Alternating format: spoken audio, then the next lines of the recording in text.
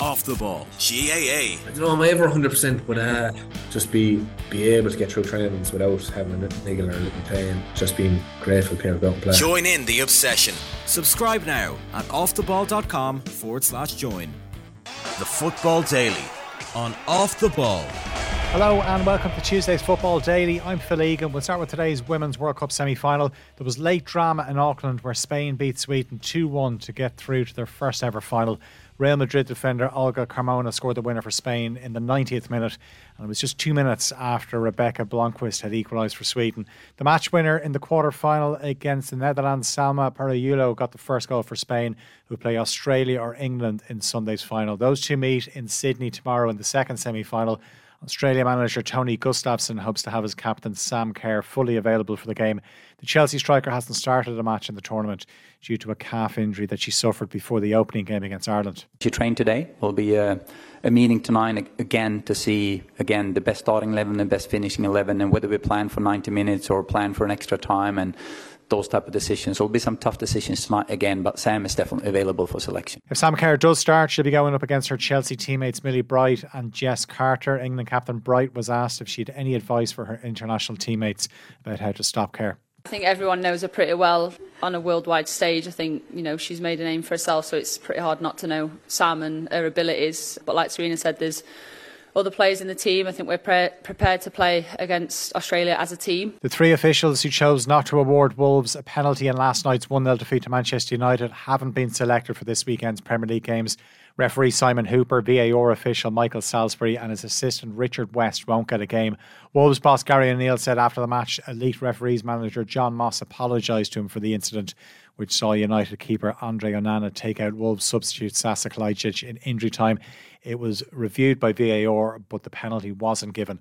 Fair play to Jonathan for coming out saying that it was a clear and obvious error, and he can't believe that the on-field ref didn't give it. Can't believe that VAR didn't intervene. Probably made me feel worse, actually, because once you know you're right, I feel worse about leaving with nothing. United manager Erik ten Hag didn't think it was a penalty, and in terms of the performance by his side, he admitted it wasn't good enough, but he says there were positives. You have to find a foundation in the season, and therefore you have to collect points.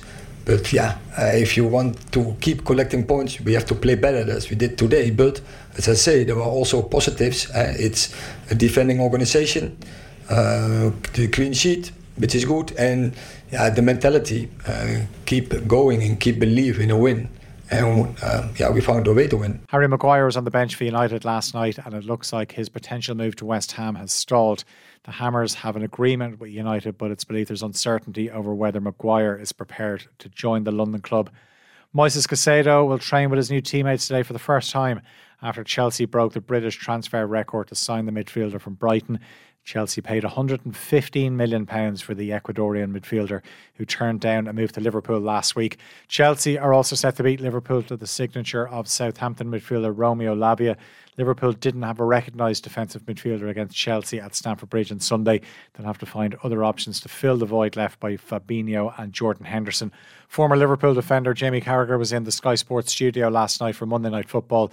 And no surprise, he was very critical of his former club. This is on the structure of the football club when you go back 2 years when Liverpool were the model for every team in Europe, not just the Premier League, to follow. When Liverpool win in the league, get into Champions League finals, what are Liverpool doing? They're not spending as much money as other teams, but they're producing these players. Yes, they've got a great manager, but they had a guy called Michael Edwards at the top of the club in terms of a director of football, transfer committee, whatever name you want to put on it, beneath him, it worked well.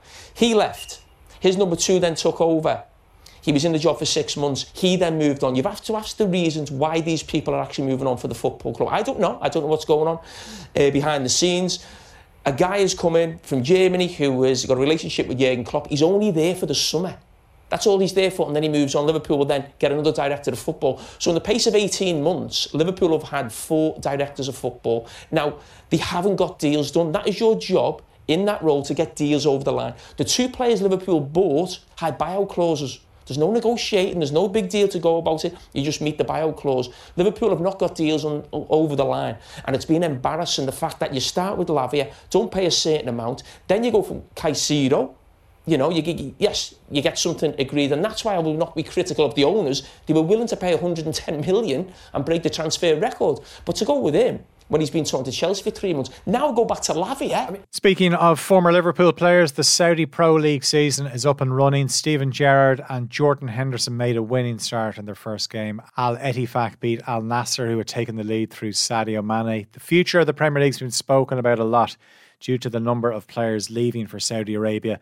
Pat Nevin was on Off the Ball last night to talk about the Saudis becoming a bigger player in world football. And if the Premier League say they're not over worried about it, well, go and have a look at Live Golf for a wee minute and think about how the marketing in football can actually change. All sports can change, and indeed will change over time. So the day, I think the youngest player I've spotted is probably younger, but Jota went from Celtic. It was at £25 million. That was quite big, but he's not necessarily a Premier League top standard player.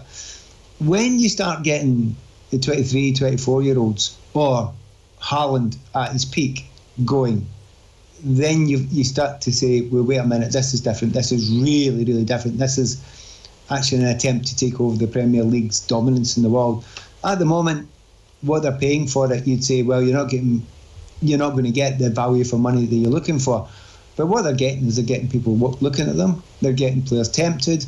And when push comes to shove, the things they want, which is A, a World Cup, B, be on the team when the Super League comes back on the roster again, which they will be with the players that they've got on board.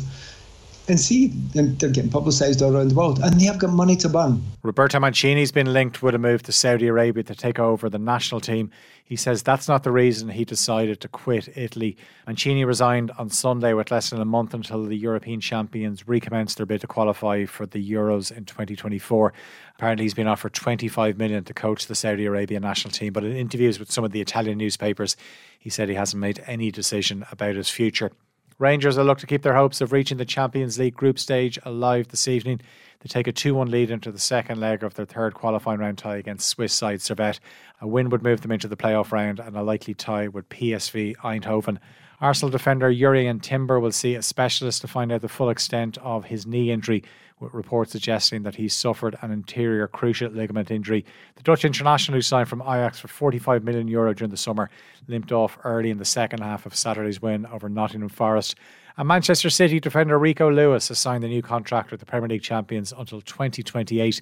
The 18-year-old academy graduate broke into the first team under Pep Guardiola last season. The Football Daily on Off the Ball.